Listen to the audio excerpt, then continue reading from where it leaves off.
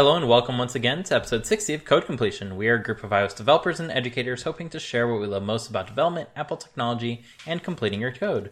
My name is Dimitri and I'll be your host once again for this episode, and I'm joined today by my fellow completionists, Spencer. Hey there. And Fernando. Hello, hello. So before we get into our main topic, it's time once again for our Indie App Spotlight. Today we are checking out Drop DMG by Michael Tsai, a Mac app for making DMGs. Have you ever wondered how the DMGs that you get from downloading a new app get made? Well, DropDMG makes it easy to make a professional experience for the users of your app. With DropDMG, you can easily set a background image, alias to applications folder, license, code signing, and more. Set up templates and automate the process so final distribution of your app is as simple as dropping it on DropDMG.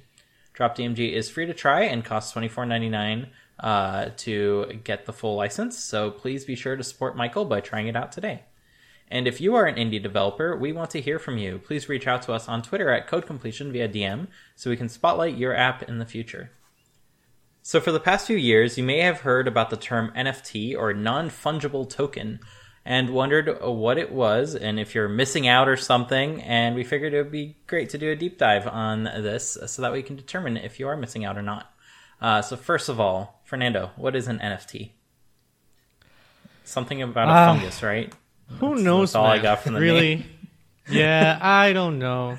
It's something, and it's worth something, and then money. I don't know. What even is money? Like, do we have time to discuss that? Brought to you by the experts of Code Completion. That's a brilliant. Yeah, that's brilliant. No, well, basically, an NFT is a non-fungible token. And if I had to explain that in like a sentence, it basically means that out of all the copies of something on the internet, a certain copy exists, and you can register that copy with someone, and that someone will acknowledge that that copy is yours. So, for example, it's, well, I don't know about We'll get into those details later. It is yours. Yeah, exactly. The NFT itself is unique. Exactly. Yes. Yeah, exactly. So, for example, a famous case that's happening right now is Tarantino. He is selling screen caps of, I think, Pulp Fiction, or if it's not Pulp Fiction, of some other of his movies. I think it's of the script of Pulp Fiction, if I right. remember Is it the script? I thought it was like I think it was screen the script. caps. Well, definitely the I don't script. know. Yeah. Why He's not the selling film? something of his authorship as an NFT, meaning whoever pays him enough money gets recognition from him that that part of the script is theirs. But it's not the physical script, but a digital copy that exists on the internet. I've never understood that, but that's more or less what an NFT is. It's sort of like a ownership, a way to claim ownership. Right? Yep. Right. So NFTs, they're based on this thing called the blockchain, which I like to point out every single time that blockchains are mentioned, that Git is a blockchain. So if you're afraid of this concept of blockchains, you use it every day. It's Git. That's my 2 cents on blockchains. So what do we want to know about blockchains? So what is a blockchain? Chain of blocks? So what is a blockchain? Excellent segue, Fernando. So a blockchain is a chain of blocks, as the name implies. And the thing that makes it special is that every block kind of contains a signature of the block before it, and a signature of it as a whole. So that way it kind of has its place in line and it can't move from that point forward. It's immutable, and it is there. So further blocks will kind of chain onto the blockchain. And the difference between Git and a blockchain like Bitcoin is with Bitcoin, you have one chain. There's no like side branches or anything like that.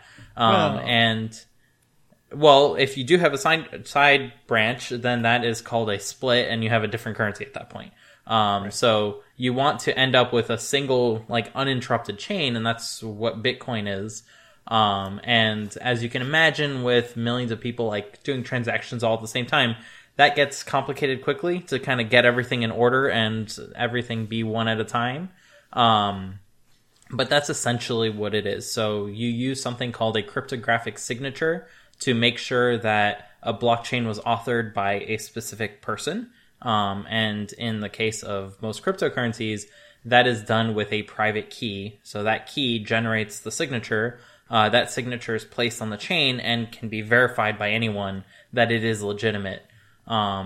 There's like fancier details of how like Bitcoin come about to begin with. But using that chain, you can essentially calculate everyone's tally of how many Bitcoin they have. And like that's the basics of cryptocurrency in a nutshell. NFTs, they work on the same blockchain, not Bitcoin's blockchain. They work on Ethereum's blockchain because Ethereum has a few additional features where you can attach other things to this blockchain. It doesn't have to be exchanges of the currency itself. You can put notes, you can put data, like whatever you want, basically. And one novel use of this is to put a non-fungible token, which is basically, it can be anything. In everyday use, though, it is a URL that you are kind of putting on there. And then you are signing saying, hey, this URL was given to this address, so this other person, and that transaction happened. And that transaction can happen in exchange for Ethereum, the currency, or not, like it can be given for free. But one thing to know about these blockchains is because they need to be verified by essentially everyone else that's using the chain, you need to motivate them to want to verify like your transaction. You can't just put your transaction there and say like, please accept it. No one's going to be like, no, we don't have time for this. So what you have to do is you have to pay to put something on the chain, and this is motivation for others to verify it because they're going to use your payment basically to verify the transaction and say like, hey, this looks good, this looks good. And when enough people say, hey, this looks good, then it gets added to the chain. That's like the high level overview of how these things work. Right. Yeah. And a big thing with the whole blockchain is that it can't be changed because it's been, like Dimitri said, it's being verified by so many people. It's sort of, you make sure that it's all good. And then once it's in the blockchain, it's unlike Git, it is immutable. You can't go back and, like rebase something or whatever, go back and edit any commits or anything. It is what it is. And so from there, that's how these NFTs work, where everyone is basically agreed that, yes, this is Fernando's picture of an egg or whatever it is. Right. So, but then let me ask you guys a few questions. Let me play the audience here. Right. What is the purpose of the blockchain? Like, I understand that it's like one thing stacked on top of the other and it keeps a tally, but I can keep a tally on a centralized database, right? So what's the deal with the Bitcoin? It's a source of truth that anyone can verify, because if you have one block of that chain, you can look up the previous block and the previous block and the previous block. And if you do that to the beginning of the chain, you know exactly what transactions have happened, which is like part of what made it complicated to keep up with Bitcoin. Is your computer had to essentially keep every transaction's history on it, right, to be able to do anything. And that quickly became something that everyday people can't do anymore because Bitcoin has grown and Ethereum as well. But like large companies like Coinbase can definitely keep track of this chain because they have enough resources to do so. And the irony is that although it started and it still is decentralized, it's quickly becoming centralized to the only people that can actually keep up with the flood of transactions, which I find super ironic. But that's how life works. It's more or less like the internet, right? Yeah, in the sense starts off being decentralized, and then eventually it becomes Google and Facebook. Yep. Yeah, I think that's exactly, Dimitri mentioned it right there at the end there. The whole thing that you said was, you could go to a centralized location, but the whole point is that it's decentralized for the people. But like Dimitri said, not really anymore. I agree. I will add that I think one of the central tenets of at least Bitcoin was the fact that you cannot double spend, right? Since Bitcoin is a digital asset, like it's like a copy of a JPEG or whatever, if we had a centralized ledger, it would be very easy to verify the ownership of a thing, right? I own this JPEG, I transferred it to Spencer. That's a transaction, it's centralized, anyone can look it up. But if you don't want to have it centralized because someone has too much power, well, the brilliancy of Bitcoin was that using the blockchain, basically having a series of transactions act as proof, then it is very, very difficult for someone to come in and say, well, Spencer gave it to me. Because in order for that person to come in and say, hey, I own this JPEG, they would need to provide proof of all the previous transactions that happened up until that point in time. Now, I think that's an interesting point because they could, just like Dimitri said, it's becoming so centralized that I think a few years ago there was a scare where like a block of miners, a group of miners, were nearing 51% stake in processing power. And what that would mean is that they could actually rewrite. Yeah, they could rewrite the story. And since the majority of people would accept it because they own the majority of the processing, then the whole concept goes out the window. So it's a really interesting. I think even though we're gonna probably thrash NFTs a little bit during the episode, I think the brilliancy of Bitcoin is that it provides uniqueness in a digital world where uniqueness is not a natural attribute. I think that's really amazing and incredible. And it's why blockchains and blockchain everything has just shut up. Mm-hmm. Yeah, I think for the time being, there are... I mean, it's so much in its infancy right now. It's only a few years old, realistically speaking, where it's basically the Wild West. We don't really quite know how to deal with things. So I think blockchains and using that technology, I mean, at this point, every time I hear someone talk about a blockchain in general, it seems almost like a buzzword, where I think eventually we'll get to the point where like they are legitimately useful and they are maybe legitimately decentralized and there aren't as many sort of concerns as there are now, which I'm sure we'll get into. But in general, yeah, it's a cool idea. But right now I tend to kind of stay arm's length away from it for the most part. It's just, I think that's a good segue to another section, which is that there's a certain comparison to Wall Street pre-regulation, which was where you could do a bunch of you can still do a bunch of shady shit. But it used to be way worse. Like, for instance, I'm thinking there was a banana coin, right? That was a complete scam. Oh, there's so many. Yeah, there's a ton. Like, the issue is that you can actually just, since Bitcoin is open source, is it? Yeah, right? I think so, yeah. You can actually grab Bitcoin or Ethereum, I want to say. Yeah, Ethereum for sure. And modify it. Exactly. You can grab the source code, modify it, and then boom, you have your own coin. And then with a little bit of polish and marketing and whatever, you can have people buying your coin.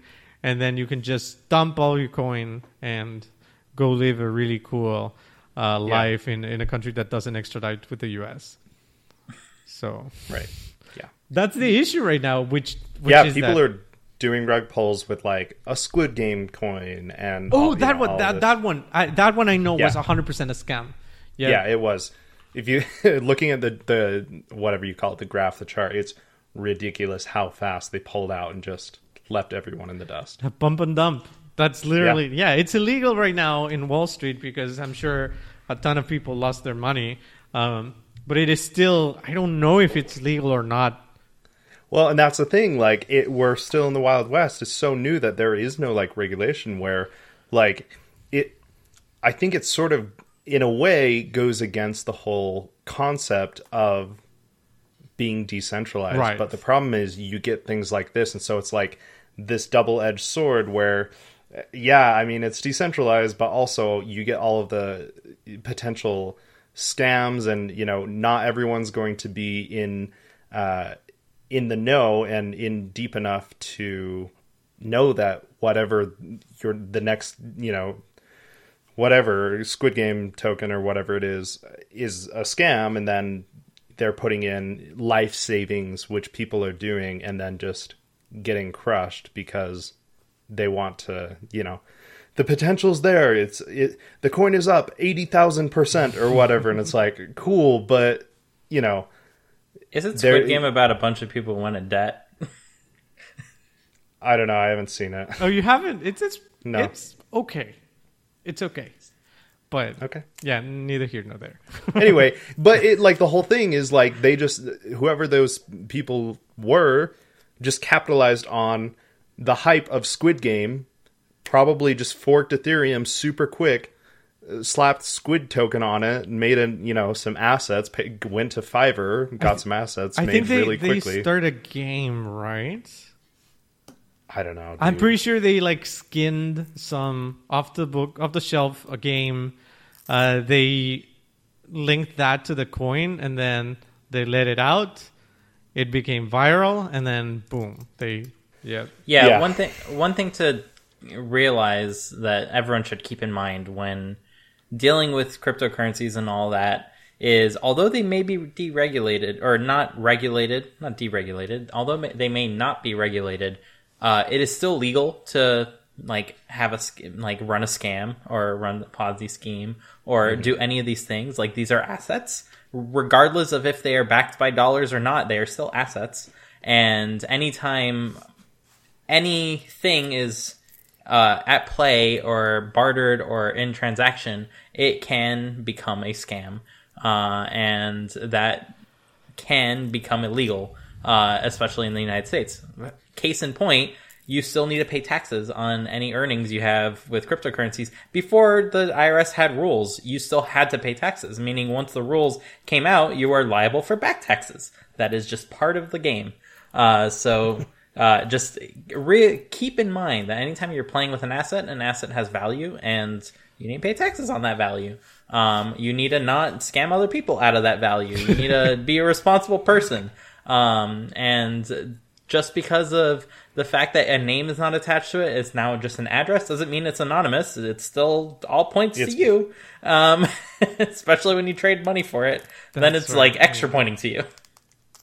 Yeah, that's a good point. I recently let Dimitri onto, and maybe Fernando, you watched the video as well, or the channel, but there's a channel on YouTube called CoffeeZilla, kind of a weird name, but he does a lot of going through exploitations and scams of influencers, but a lot of things are crypto related things, and so it's very interesting to see how often someone will do something like Dimitri is saying, where they'll have some scam, or for example, one that's super popular is influencers will promote some cryptocurrency on Twitter, right? They'll be tweeting about it maybe a couple times or whatever, and they're not disclosing that they're getting paid for that ad, which is basically illegal. They need to kind of disclose that to people. Wouldn't. And so,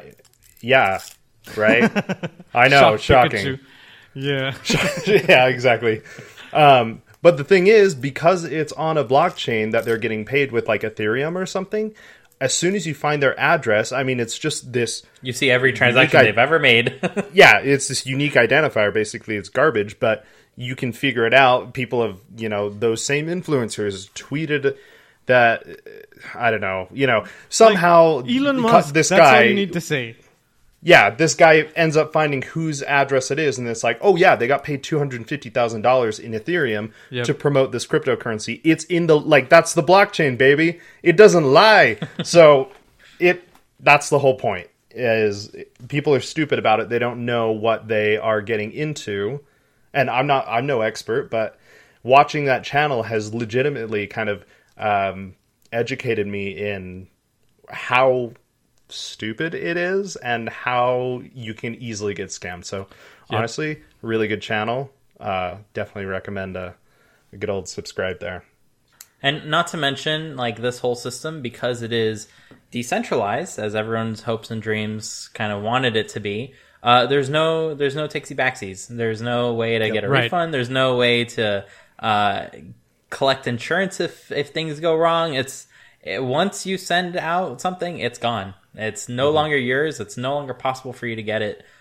So Bitcoin has become the choice of like every scammer and like not just Bitcoin, any cryptocurrency has become the choice method of exchange for pretty much any nefarious purpose, which is unfortunate because like as cool of a technology as it could be, it is also now rife with scams, and that's just part of life. And that's super unfortunate. I actually think that Bitcoin may have become like the most legit of cryptos because it is easier to scam using altcoins. So it's actually interesting that there costs may a lot yet be to move a Bitcoin nowadays. That's also probably why. Yeah, that's the issue, right? You can't scam people for $500 if it costs $500 to do a Bitcoin transaction. Yeah, or you can wait 3 years for the transaction to go through. Yeah, that too. And then the price has changed and blah, blah, blah. I think that's actually an interesting thing here, which is that there is a really interesting correlation between fiat money and Bitcoin. I don't know if you guys know what fiat means. Real money. Well, no. Fiat is actually, well, I see your point. Fiat is real money in the sense that it is backed by a government, right? But fiat means that it is not backed by anything tangible. Fiat means that a dollar is worth $1 because the government of the United States says that it's worth $1. It used to be that money was backed by actual assets like gold or silver or what have you. But nowadays, money is just a social construct. I love that word, social construct. Well, the value of those assets was just as much a social construct. So I don't know. That's my point. So Bitcoin is kind of like a social construct squared, a second derivative of social constructs, because Bitcoin by itself has no value. Really, when you would ask someone whether they want to be paid on Bitcoin or dollars, unless they're like a huge fanatic or have blind faith on Bitcoin, most people are going to say dollars, right? Sure. Or if they say Bitcoin, they're going to trade that for dollars. So Bitcoin is pegged to the dollar, and then the dollar is just made up money. So I just thought that was really funny when I realized, like, oh, really? Like, all of this is just imagine we're playing Calvin ball with money. So that's interesting. Yeah, I mean it's kind of like the perceived value, right? Like it's worth $50,000 because we have kind of agreed that it is. Yep. I guess. Yep. It's interesting. It's what everyone will pay for it. Yeah, I mean, when I was living in Argentina, Sorry. Honestly, no, you're good. When I was living in Argentina, honestly, like it was interesting to see how the Argentine peso fluctuated with like the value of the dollar. It was always tied with the value of the dollar. I'm sure it's probably like that in Mexico as well. It's the same. It's like the dollar is like the gold standard, which is ironic because again, it's monopoly. It's monopoly money basically. But yeah, I mean, we're all agreeing to it. But then with crypto, I guess we are agreeing to it squared. Squared, right? Because nobody like all those shit coins. Well, sorry, that's the industry term for or like Dogecoin, basically, just like a joke, right? Like it's not really right.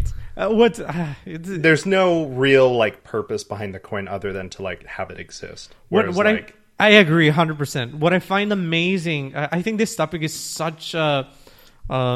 If I were a psychologist, I would already be writing things about like crypto, because like Dogecoin, like the one that you just mentioned, Dogecoin, for those of you that are unaware, is an altcoin. I think it's based on Ethereum, probably. Yeah, I think so. Yeah. Yeah. It might be Litecoin.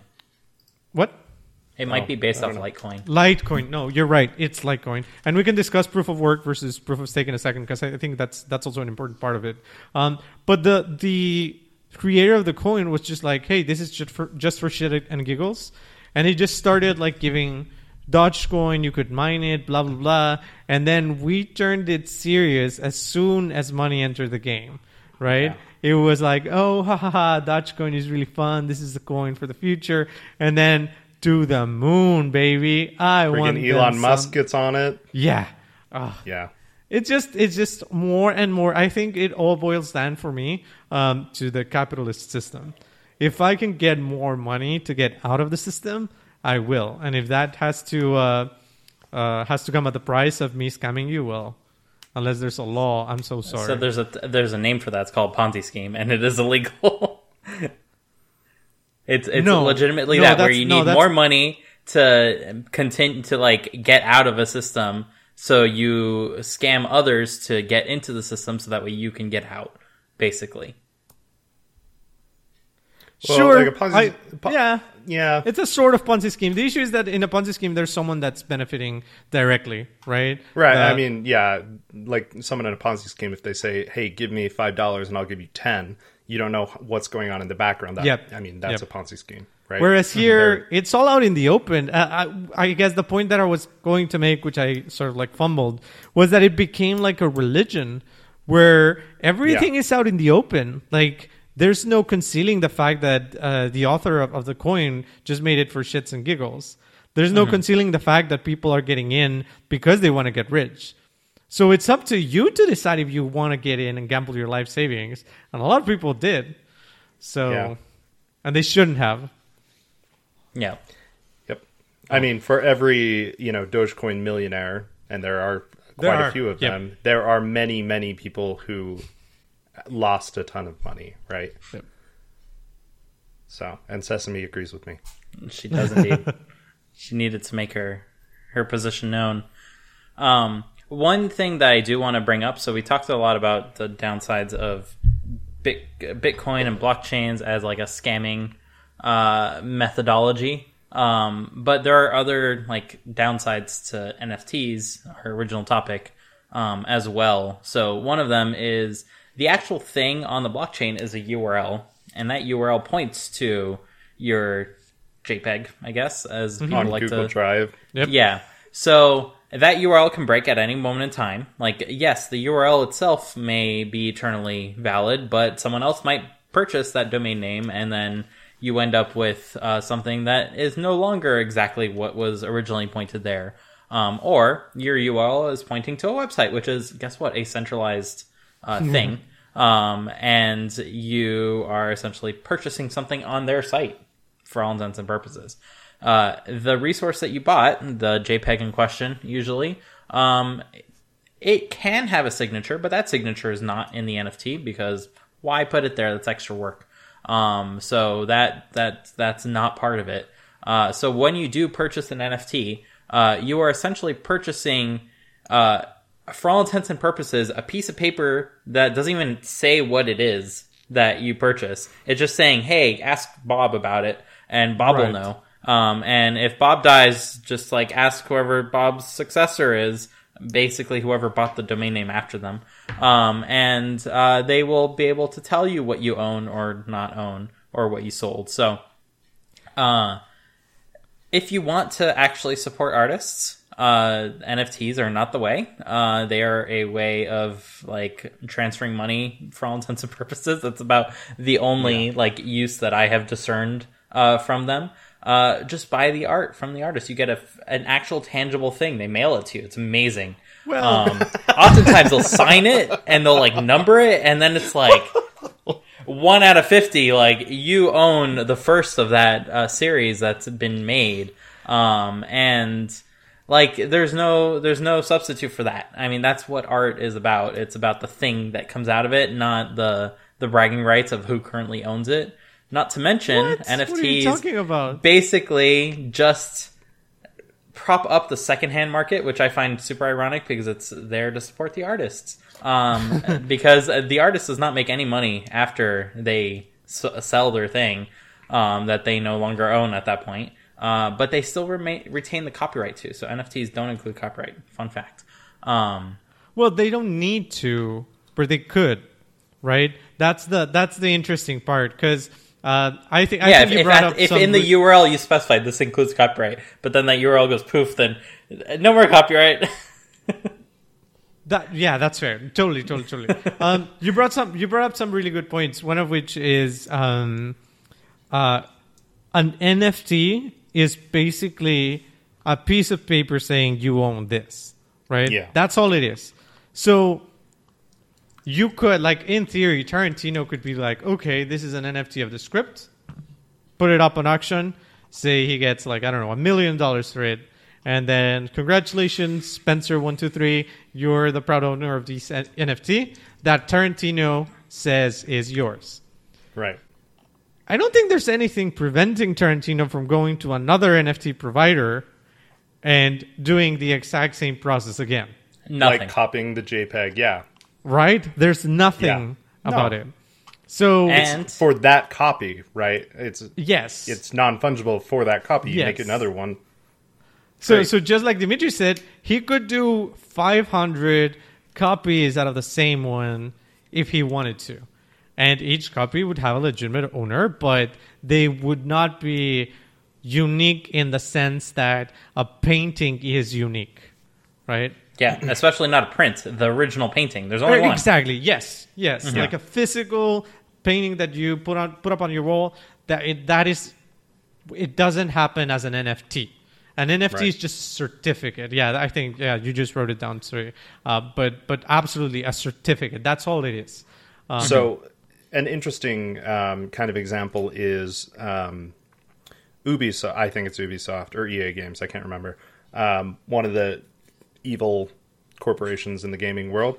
They're coming out with a game. I think it's a Rainbow Six game or something. Anyway, they're the first kind of gaming company to implement NFTs in their games, basically. And so what it is you've got like a skin, like a helmet, and it's like X out of 500 or something, and it will actually say like this is 120 or whatever, and you are the only one with that helmet that says 120 because it is literally an NFT of that thing. So they're copying the skin, they're just putting a different number on it, more or less, if that makes sense. Yeah, and people have pointed out this is a bad thing that will happen to games, because anytime you add any value to an in-game resource, it becomes rife with people trying to game and monetize the system and make Yeah. the game less fun for everyone else that's playing it, especially if it's like a massive multiplayer kind of thing, where a lot of people are all playing in the same space. Guess what? If you don't have money, then you can no longer compete and play that game, because the ones that do have money, they can game the system tremendously more than you can. So that's one thing to keep in mind. The second thing to keep in mind is that whatever you have becomes worthless the moment the game goes poof. So Yeah. I mean, one thing with that is they're saying, it's going to be available in other games and stuff. But yes, essentially, it's just the same thing as like if the Google Drive link goes down or someone else buys the domain, effectively. But that is also true of like gaming inventories before, right? Yeah. If you're working, but you didn't own it in the same sense. yeah, we're talking about That's- NFTs I as a mean, thing that's- that people I see have your spent point. millions That's of dollars interesting. on. Right. Like, if you're going to call it an Right. NFT, then there's a perceived value to be associated with it. And you directly own it, right? Like Yeah. that's a part of this whole transaction is you actually own it, where it's not like an agreement of like, yeah, as soon as the game goes down, like whatever type of thing. I'm desperately trying to find. There was a really interesting NFT. I think it's the Loot Project. Have you guys heard of it? Nope. Yeah. While you're finding that, did you find it? I think so. So the Loot Project is basically the second thing that I think Dimitri brought up that I completely disagree with is that art is all about bragging rights. Like NFTs are all about bragging rights. I'm not saying art is. No, I'm saying artists. Yeah, That's in a why we sense. disagree, I think. You're saying like art has the perceived value of like being art because of whatever, right? because of it being physical and putting it on the wall. Right. But I'm saying art is all about bragging rights. I think it's been about bragging rights for I think for a lot literally of people, hundreds yeah. of years. Yeah, Yeah. that's so, fair. So I think what that reminded me was this Loot Project, which this artist, I guess, I don't know if you can call him an artist. I think he's a legit artist where he like draws or produces art. But he thought about creating a loot box via NFT. and he had 8,000 loot boxes up for sale. And you may ask, well, what is a loot box? A loot box was, as far as I can tell, for items. And by items, I mean literal strings. Like you get a black sword, a white cape, a red leather armor. And so what I found really interesting, and I think that's a definite positive about NFTs, is that those loot boxes were just sentences. But he made a ton of money out of them, which is amazing for an artist. That's the third and last point where I disagreed about Dimitri's point. If an artist wants to make money, if they have enough of a following, they can absolutely do it via NFTs, like Tarantino or this loot box guy, which I think made millions and millions and millions of money just for putting out strings of text. Anyway, the point that I found really amazing about it was that since they were on the blockchain, people started building communities around these loot boxes. So, for instance, if you had like a red leather armor, there were like 15 red leather armors. Well, let's get together whoever has red leather armors. And they started building communities. And other artists started selling NFTs of like drawings of your character. Right? If you had these characteristics, I can give you a drawing that's also an NFT. And the power of NFTs is that they are, funnily enough, a centralized way of referring to ownership. And I think that's really, really cool and interesting because you get to play with a digital thing in several environments. People started saying, well, if you were like Epic, you could grab these loot boxes from Ethereum and put them as items on, what's it called? I just forgot the name. Fortnite, yes. And so if you own that loot box, you get to use it in Fortnite. So I think that's really, really cool. And that's, I think, the basis of the metaverse, where there is a shared understanding between citizens of the internet that you own things. So I think that's less about being an artist, making money in that way, and more about being a celebrity. Because the vast majority of artists will not be Beeple. They will not be Quentin Tarantino. They will not be this particular person who did this thing. They will essentially lose money by ever attempting to put anything on an NFT. Because it costs money to make an NFT. Ironically enough, you'd think, oh, it's digital, it should be free. No, it costs $200. Just because the price of Ethereum is like $5,000 now. It's the blockchain, baby. So to put it on the blockchain, you need to pay money. And to add insult to injury, many of these artists, of normal artists, many of those artists have their works stolen on the daily. And people make NFTs and sell them on their behalf without ever letting them know, because guess what? Anyone can make an NFT. I can take a picture of Spencer's beautiful face and pay $200 to put it on the blockchain, and that will be an NFT. And I can go ahead and sell it forever. Yep, it will be on there. I can sell it, and Spencer will never be none the wiser as to if it ever existed or not. Something really cool that DeviantArt does is they will scan NFTs to see if your art that you have on DeviantArt is being illegally sold, essentially. That's really cool. So that way you can try to do something about it. The problem is you can't do something about it many times because guess what? Once it's on the blockchain, it's on the blockchain. If it's being done by some site in Russia that does not care about your ownership rights in the United States or the rest of the world, then tough luck for you. I mean, that's all there is going to be to it. Someone's going to be selling your stuff without you having any part in that. And that's one of the biggest issues with NFTs as a thing. And I'm not even talking about like the environmental impacts, because that is an even bigger issue, but that is one shared by all cryptocurrencies. Whereas for NFTs, it's hard to say that this is something that is for artists when the only artists that make money off of it are celebrities. Who are not necessarily celebrities because of NFTs. I mean, people might be, but the vast majority of other people that are selling it are already celebrities. So they are just selling something and using their celebrity status to either make a pretty penny or turn around and say, oh, it wasn't for me, I'm going to donate this money. which oftentimes happens once it like gets a lot of publicity.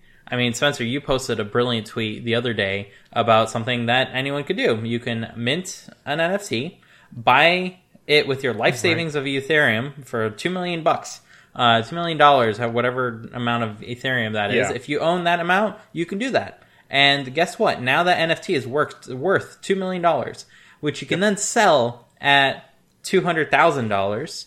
To And it's some a discount, unlucky right? chump. Yeah, the price went from $2 million to $200,000. But guess Yeah. what? You made that NFT. You sold it for $2 million to yourself, so you still have $2 million. And you're now selling something for $200,000 to some unlucky chump that thinks they're getting a deal.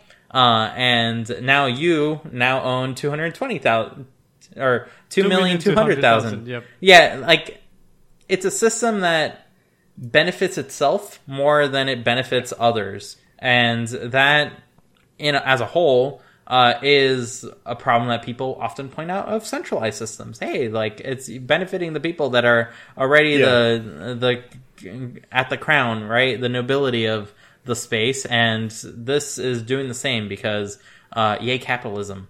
Yay capitalism. And that's what it ultimately boils down to for me, honestly. Yep.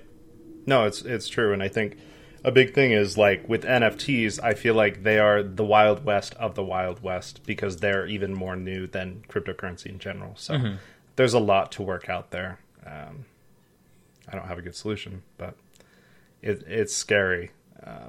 Some of the stuff that, and I think a huge part of.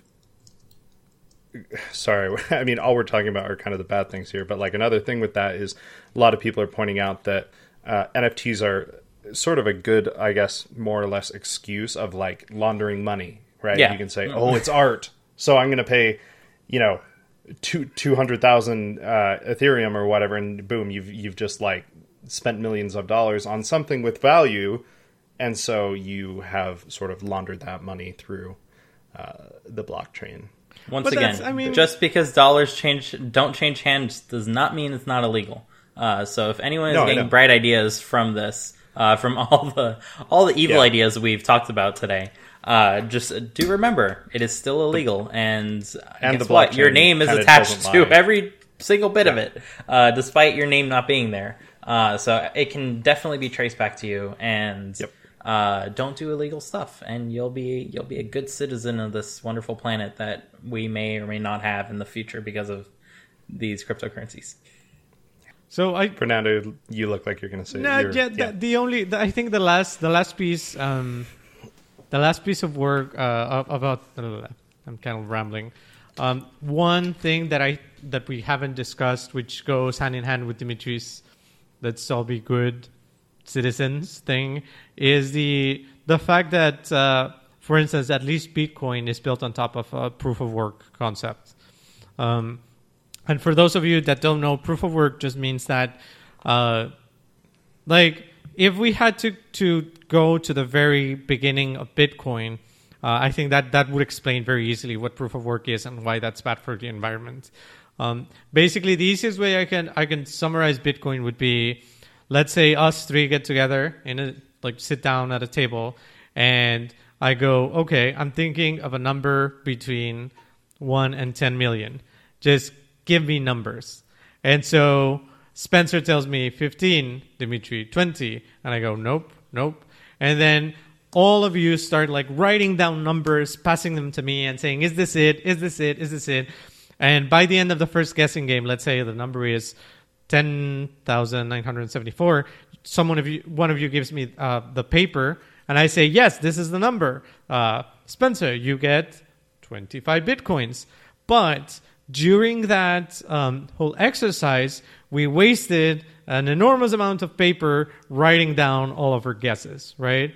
And so all of that paper just gets dumped in the trash and never to be seen again. The analogy is basically Bitcoin is your computer when it's mining Bitcoin, it's just guessing. And guessing uses electricity. And so since Bitcoin has become so valuable, what usually happens is you get a bigger computer, bigger, faster, bigger and faster. And then a few years ago, we they came up with the ASICs, which are basically hardware-specific machines that only do one thing, but they do it very well, which is mining Bitcoin. And guess what? That uses an enormous amount of electricity. So finally getting to the point, there are people which have enormous farms of ASICs just consuming electricity. I think we're up to what? Like, I think Bitcoin is consuming... worth. Yeah, I was going to say like literally a Denmark, country's Finland, Yeah. smaller but not small sized countries worth of electricity. And so if you put this on the internet, on like Twitter, you'll immediately get people like, but no, 90% of the electricity consumed by Bitcoins is solar powered or wind powered or whatever. And You could use that solar power. yeah, you that's don't need to besides waste the it on point. Bitcoin. That's besides like even if that were true, which I seriously doubt some of the numbers that I've seen. Stop using the Like, solar power. We could use why that. are we wasting all of this energy? It's like it doesn't even make sense. But that brings me to my question, which is I understand how proof of work works.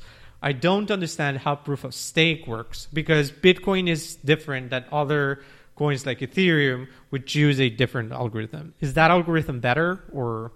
So Ethereum is just as bad as Bitcoin, and basically all of them are.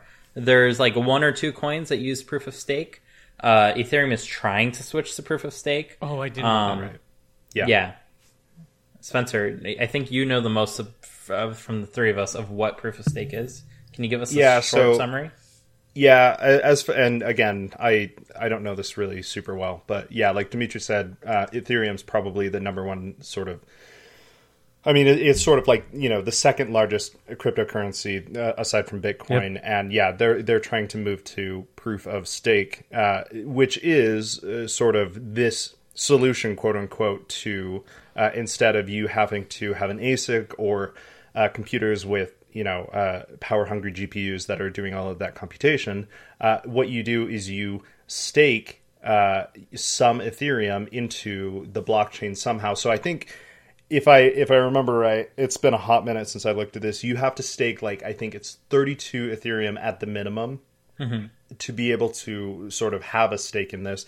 And I think the whole thing with that is because you have put in Ethereum, you are sort of validated and you are able to sort of perform validations on the blockchain as opposed to you sitting there trying to mine things. As soon as a transaction comes in, you're sort of a vetted person that can say you can do that validation for a transaction or something. So like so notary? I think you get a kind of. I guess so, yeah. And I think you just get you give up your life savings. You have the ability to sign to basically say if transactions are valid or not. And you were incentivized into the system not collapsing while you were doing that because your 32 Ethereum are still there. They're still yours, but you can't access them while you are one of these people or something. Interesting. So, I mean, you are staking that 32 Ethereum, which right now, that's a lot of money. 65K or so? Yeah, something like that. I don't know how much anyway, Ethereum's worth right now. It's like $4,000, I think. Oh, wow. There's 32. Yeah, $128,000. So that's a lot of money. Not anyone can become a staker. And I think they're trying to do like a pool like they have with mining pools to if you have less than that, you can stake less. Anyway, the whole thing is either way, it's going to take way less computational power to do that because as far as I understand it, in a very simplified way, you're just waiting for someone to send a transaction and you validate it rather than you sitting there churning and trying to come up with numbers. And so you get to absorb the commission. I think, you take a part of the commission or all of it or whatever. So you do benefit by doing this? Yeah, exactly. And that's like Dimitri's ultimate point when he started was what's the whole point of you validating those transactions? You get a cut. Mm-hmm. So it's like a two-tiered system where you're like a lowly commoner and you want to send your transaction to a servant of the Ethereum. Yeah, basically. But it's decentralized, Fernando. It's for the people. Yeah. Don't think of it like that. The validators are random. So that's the decentralized nature of it. Is it? But are they random? I'm Yeah, so sure. it's going to be completely random, like who validates what. But again, it's self-serving a bit because you get the ability You to get benefit Ethereum. from this Yeah. whole thing. So it's Yeah. a bit silly. Yes. The whole system is a bit silly, but like all monetary systems are a bit silly when you think about it. It's like, They oh, are. credit cards. Oh, this seems so neat. I get cash back and all that. Guess who pays for that? The merchant. So that's just Well, that's at least that's good for the consumer. So and for the you world, I think you think the Visa- interest that people pay like goes into these systems. No, that just goes straight into their pockets. Everything just comes straight from the merchant. So forgive your local donut shop for saying, hey, you need to pay a little extra if you want to use a credit card, because like Yeah. they're running off from Well- basically nothing. I think that's actually against the terms of service for Visa and MasterCard. I don't think you It can is. do that. It is completely against the service, but you're not going to have a donut shop then. So thank you, Fernando. But you just said in this very same episode to follow the law, Dimitri. Which is it? That's Donut not the shop law. That or is lawlessness? a terms of service. It is a very different It's thing. illegal, right? No, it's not illegal to go against the terms of service. You're breaching This- a contract. This You're feels breaching very a contract, but it's not a legal contract with the government. It is a legal contract with another company that they can then bring you to court to, and then it becomes a legal matter. Yeah, I was going to say this is like exactly what Epic v Apple is. Yeah, it's a dissatisfaction between two parties, sure, I but see it your is not point. illegal. Yeah, I see your point. Well, but are you a good citizen if you break your contracts? You are if you support your local donut place, because otherwise you're not going to have a local donut place, and then the community is sadder as a result. You heard it first here, folks. Let's break our contracts. It's all for the local donut place. I don't have a. You guys don't even have butchers. I know. told you a few It's months true. ago, like, oh, go. We don't have them Oh, we anymore don't have because of credit card fees, Fernando. That is a excellent point. An excellent point. Please support your donut shops. That reminds me of the that quote. First they came for the butchers, and I said nothing because I was a donut shop. Then they came for the donut shops. I haven't heard of that one. No, you haven't. It's No. it's a quote about I think Nazism. Oh, On that excellent note, this episode of Code Completion is brought to you by Pennant. Calling all sports fans. Want to keep track of the season, but there's so many teams and not enough time? Check out Pennant. Pennant provides sports standings at a glance. Pennant displays league standings as a simple bar chart where the best teams rise to the top throughout the season. Of course, you can dig in deeper with team stats, game results, and more. Version 10 introduced the all-new customizable My Pennant view, where you can build a wide selection of visualizations for any sport, division, or team. Unlock Pennant Premium to add as many blocks as you'd like and put any of them on your home screen as a widget. Whether you follow MLB, NFL, NBA, NHL, or MLS, Pennant has you covered with more sports and leagues coming soon. Thank you so much to Pennant for sponsoring Code Completion. Download Pennant on the iOS App Store today. So now that we've gone through our topics, it's time for Complete the Code, where we quiz our listeners on your knowledge of Swift, Apple, and all things development. Spencer? yes. So, since Dimitri has been doing a poor job at his Twitter duties last week, we still have the same async await prompt, but that's okay. We'll forgive him. We like Dimitri here. So if you're listening to the podcast, you can check the podcast art or the show notes to follow along as always. So the prompt is, here we have an async method that loads a list of images one at a time from a list of IDs. How can you make all calls to load image run concurrently and return images in the same order? So thank you, Spencer. If you think you can complete the code, tweet your answers to us with hashtag complete the code, all one word. You definitely don't need to wait for me to tweet about it first, but I will do my best to tweet about these more consistently going forward. I tend to forget because I don't want to do it the day that we release the episode. I want to do it the day after, and then I get swamped with work. So that's my excuse, and I will try to do better. The first to get it right will get a shout out on the following week's episode. So for our mini review corner, Spencer, you had a thing called a backbone controller. Yes, so this is the backbone controller. It's a little controller that kind of pulls out and you can put your phone in it. It's pretty cool. It's an MFI controller made for iPhone or whatever, so it's like a Apple, I guess, what do you call this? An Apple. They signed the NFT for it. Yeah. Neat. It's like sanctioned by Apple, right? You know it's going to work with an iPhone. I'm is, sold. I guess what I'm trying to get at. Yeah. Let's scratch this whole episode. It's really cool though, because you've got, like, for example, the game that I've been playing with a controller that's really nice is Fantasian, the Apple Arcade game. So it's more of like a traditional game, and it's nice to not have to touch around and you just kind of hold it like a Nintendo Switch. So let me put it in. I'll kind of show you here. It's interestingly, they kind of got a little bit shafted with the iPhone 13 and 13 Pro and Pro Max, because the camera bump is so big that it actually hits this middle part. So they released a little 3D model that you can go ahead and 3D print if you have one, which I do, or you could just go to like a library or wherever is available, and then it doesn't bump. So it is basically kind of like the form factor of a Switch, more or less. And it's super cool. It's super comfortable. I think people will use it for playing PUBG or whatever on it. I don't play any of those games, but it's really comfortable, and it's nice to just kind of sit down and like hold your phone like a normal, like a Switch, just on your couch if you've got some game like that.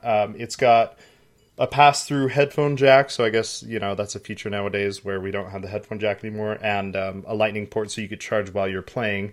Yeah, it's super cool. I think it's pretty comfortable to use, and I don't use it a ton, but I got it on a deal. I think I paid $80 for it. I think it's normally like $100 or something. I know for Black Friday it was down to like $70. So it's interesting if you have any games like that you want to play. I don't, like I said, there are a ton of games I play that kind of support it, but it's a nice change to, instead of like tapping, if you've got a game that isn't like on your Switch or something. So I don't know if that really answers anything. I think it's really neat that it has a lightning pass through rather than needing like a micro USB or something like that. Because then you can just use the same cable that you usually use for your phone, and just charge it that way. Does it have its own battery pack, or is it just powered off of the phone? No, it's just powered off the phone, and I haven't really noticed any extra battery like drainage. I think it's pretty lightweight in that sense. But like good analog sticks, I don't know if you can kind of see this. They feel very similar to like the Nintendo Switch.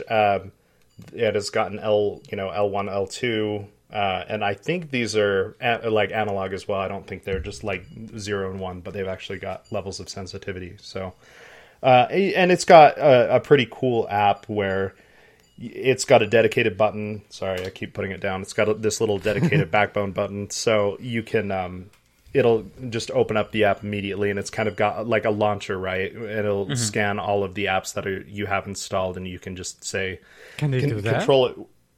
Huh? Can they do that? Yeah. Yeah. Scan for apps? Yeah, you check URL schemes. No, that was patched a while ago. Well, it works.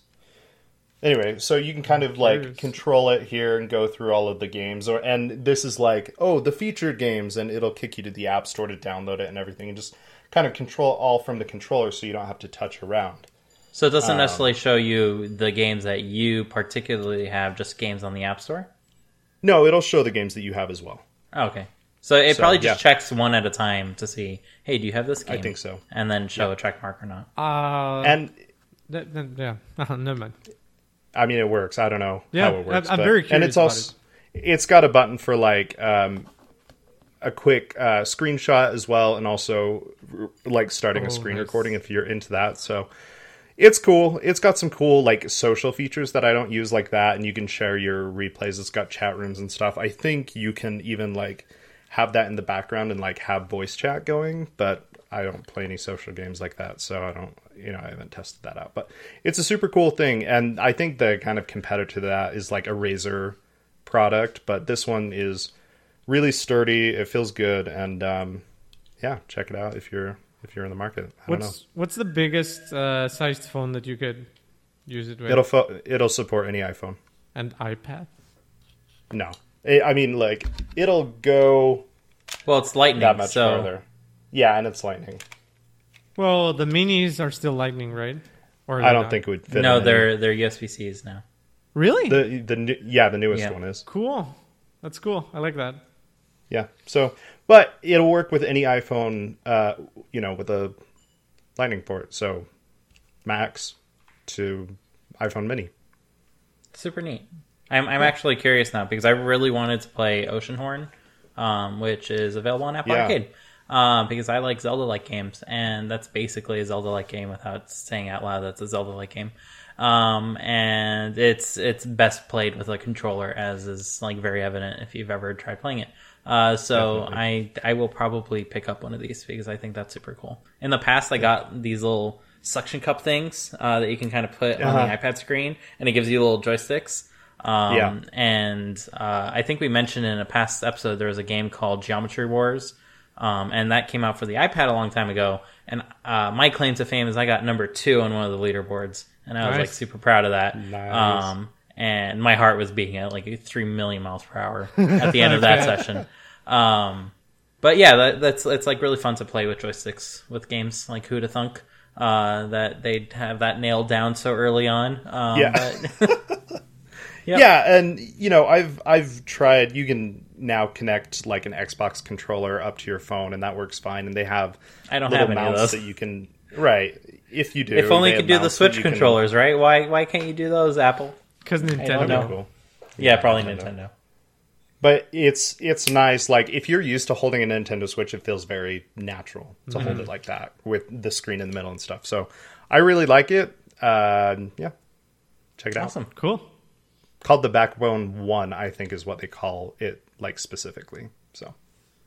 So with all that out of the way, it's time for Compiler Error, a segment where I get to test my fellow completionist knowledge about Swift, Apple, and all things development. Today we have a theme, and that theme is Scams. Famous robberies of the past. cryptocurrencies. Oh, okay. So the same thing. Yeah, basically. So today, as usual, I have 4 statements for you, all about cryptocurrencies, specific cryptocurrencies. So let's go through them one by one. So number 1, one of the first cryptocurrencies, Litecoin, was created in 2011 based on Scrypt out of concern that GPU-based mining was too high a barrier to entry. Statement number 2, Zcash, founded by Zuko Wilcox, is the first open, permissionless financial system employing zero-knowledge security and employed a ceremony to generate the system's private key. Statement number 3, Titcoin was created in 2014 as the first cryptocurrency to be nominated for a major adult industry award and featured greatly improved transaction speeds over Bitcoin. And statement number 4, ICANN was an ill-fated cryptocurrency founded by Burger King in 2018 that could be earned by purchasing cheeseburgers, though most ended up lost since wallets containing the coin were printed on the wrappers themselves. So, Fernando, why don't you go first? Okay, I think I'm actually feeling really comfortable with this one. I think. Famous last words. Yeah, exactly. Litecoin is definitely based on Script. I do remember when it came out that it was very different because it wasn't GPU based. I mean, not that Bitcoin is GPU based anymore, but same thing. So I'm going to say 1 is right. Zcash, unless there's some tiny detail there that I'm missing, it is a financial system that is zero knowledge. I actually did a little bit of I did a presentation at a Lunch and Learn at previous work where I explained what a zero knowledge system is. We should chat about that because I know the topic. It's really, really, really cool and interesting. So I'm going to say that one is probably true. Titcoin, funnily enough, I read a list of not suitable for work coins while preparing for this episode. I don't remember if Titcoin was one of them, but I would not be surprised that it was. I gotta Fernando, go with doing number the important 4. research right before the episode. What? You know what sites he's visiting. do. Well, of course. I mean, who doesn't love crypto porn websites? Anyway, I'm going to go with my gut feeling, obviously. And I'm going to say number 4. Burger King is not cool enough to use I can has as a trademark, as a thing. And I wouldn't put it past them putting like the wallets on the wrappers. But it just seems like I don't know. Number 4 just seems like it's not true. An excellent choice. Spencer? I am also going to go with number 4. I don't remember hearing anything about that. I mean, I guess I haven't really heard anything about like 3 of these. The only one I am fairly sure of is the Litecoin one. Yeah, I don't know. Yeah, I'll go with 4. An equally excellent choice. So, let's go in reverse order, since this is either a sweep or not a sweep. So starting with number 4, I Can Has was an ill-fated cryptocurrency founded by Burger King in 2018. So, Fernando, you claim that Burger King is not cool enough to have a cryptocurrency. I have a question for you. Is Kodak cool enough to have a cryptocurrency? Yes, because Kodak invented like the camera. Kodak is way cooler. So you are absolutely right, because this is 100% the compiler error. It is completely made up. I had a hard time making up cryptocurrencies because any acronym I looked up was a real currency. In fact, there is I Can Has Crypto, which talks all about cryptocurrency. So that was a very hard thing to do. That's the funny thing. Like I 100% believe that there's an I Can Has Crypto. 100. I would believe it in a second, but Burger King is not cool enough to do that. Like my first idea was to go with SOS coin, a coin where you can put like your need for help on the blockchain, and that would be like a whole thing. SOS coin exists. There's not much I can invent at this point. Like everything, not a number coin exists. It's not a number, it's NAN, but like stands for something else. But like any little acronym I tried, like did not turn out to be anything. So I thought I'd make something up that's at least funny. You could have put something like I don't know. Costa Rica has gone all in on Bitcoin. Yeah. And that is not true. It would have been... It's Ecuador. Ecuador went all in on Bitcoin. And you see lines of people at Bitcoin stations because guess what? Bitcoin takes 10 minutes to verify. Extra fun. So, yeah, let other people pay the energy costs of the currency you're using in wherever. But yeah, so Burger King did not make a cryptocurrency that I know of. Kodak did. Sorry. Finally. It's been so long. Yeah. I don't even remember if we've ever had like a sweep out. What do you call them? A sweep? Yeah, a sweep. Yeah. Yeah, good job. But let's talk a little bit about these. So Titcoin is 100% real. That is on Wikipedia. That's just a thing. So moving on. No, just to make the point clear, like I also went to Wikipedia. Not that there's anything wrong with porn, but that's not the first place that comes to mind while looking for cryptocurrency. Right.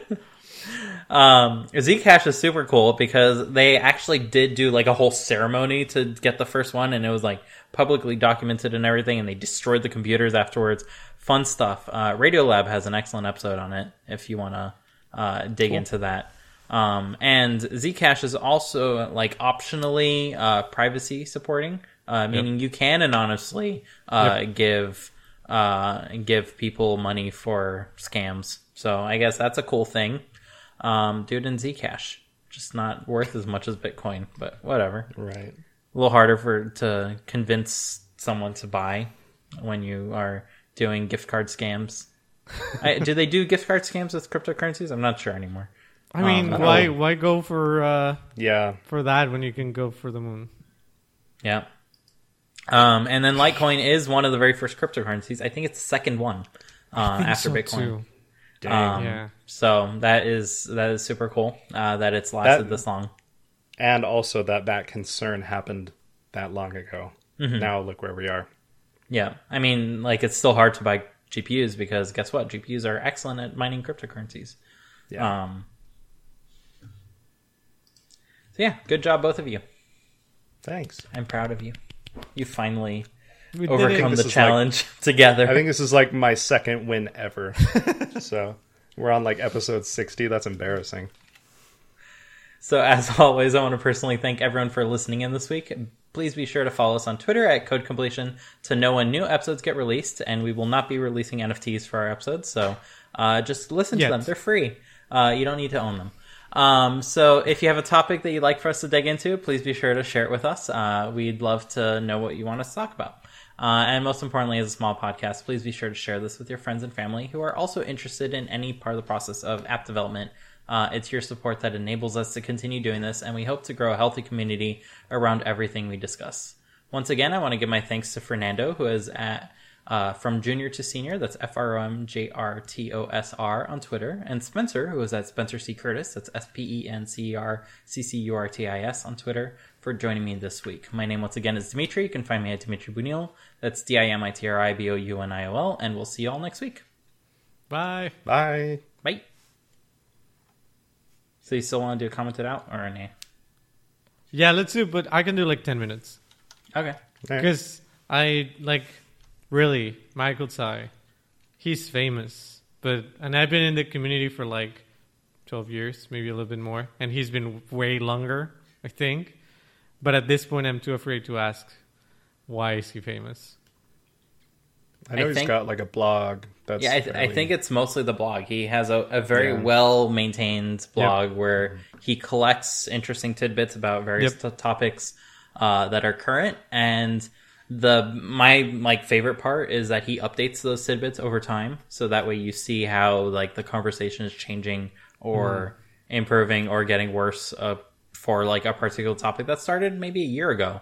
And if you follow him at MJTSAI, MJTSAI on Twitter, he will post whenever he puts a new entry on the blog or whenever he updates an entry on the blog, and then you can just keep up with it and download that information into your brain.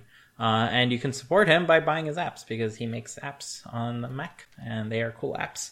And yeah. Yeah, Tooth Fairy. Awesome. I don't use it much anymore now that I have AirPods, but when I had, I can't remember what I had before. Anyway, it was really nice to just be able to have a keyboard shortcut to connect to the Bluetooth headphones. So, nice. Very nice. Cool. Yeah, that we makes talked sense. about spam, sieve, whatever. Mm-hmm. Yeah. Yeah, I need the opposite of that, where like you are doing something and then someone puts AirPods in and it does not steal your audio. Like, I know there's an option somewhere in there, but sometimes there is an option. Sometimes I'm like recording and then my audio would just go out, and that's because Lynn put her AirPods in, and we in the past shared audio like from my phone, and apparently that links her AirPods up to my account, so they are in my like menus and stuff. So like sometimes my audio would just go out and I'm like panicking because she just put in headphones in, but then she hears what I'm supposed to be hearing, so then she like quickly freaks out too, and it's not a pleasant experience for anyone. Really, this is perfect for commented out, because I don't think we can do a whole episode of it. But the quality of Mac OS has, in general, Apple's OS has degraded dramatically. Like a few nights ago, I was like watching a YouTube video or something. I paused, went and did something else, left my phone, and then I came back and I wanted to press play, and then I didn't hear anything. I was like, that's weird. I started putting the volume up, and one of my HomePods just started going up in volume. And I'm like, what? I wasn't even like, I didn't even select, like, it's not, what are you doing? Why would you do that? Siri's just listening to what you tell her, Fernando. Just because you're not addressing her directly, she will go ahead and do what you tell her. It's very frustrating. And then yesterday I was playing with the music app, and I was just browsing a list, and then the panel that slides with the play buttons, it was just like coming up, disappearing while I was scrolling. I'm like, come on, this is like $1 trillion company. Can they please get software right? And I don't know. I don't want to get all nostalgic, because I know like software has always been like kind of shitty, but I don't know. It's just frustrating. What does that say about us? Us? Yes, as software people who developers. make software. That's like literally our Not job. us. They're not my bucks. Thank you for throwing us under the bus, Literally Fernando. our entire careers. Yeah. We should. Hey, do I a- just like to cause people pain. I don't know what you guys are in here for. That's why I'm here, and it's masochist. Yeah, I guess. Pain I'm the point. saddest here. I put my code out so other people can also suffer. So Nice. That's why you guys are so different. Okay, I see now. I understand. Once you get to the 7-year mark, Spencer, you get induced into the pain cabal, and Oh, cool. Yep. Cool. I'm almost there. I've got a couple years. I Sweet. never got an invitation to that. I feel left out. no, you're a part of it. There's no. I denying guess it, I got Dimitri. put on the blockchain. Yeah. There's no escaping. You're Someone there put me somewhere. there. Cool. Cool. Okay. I'm feeling like this Bye. episode's gonna go viral in the wrong kind of way.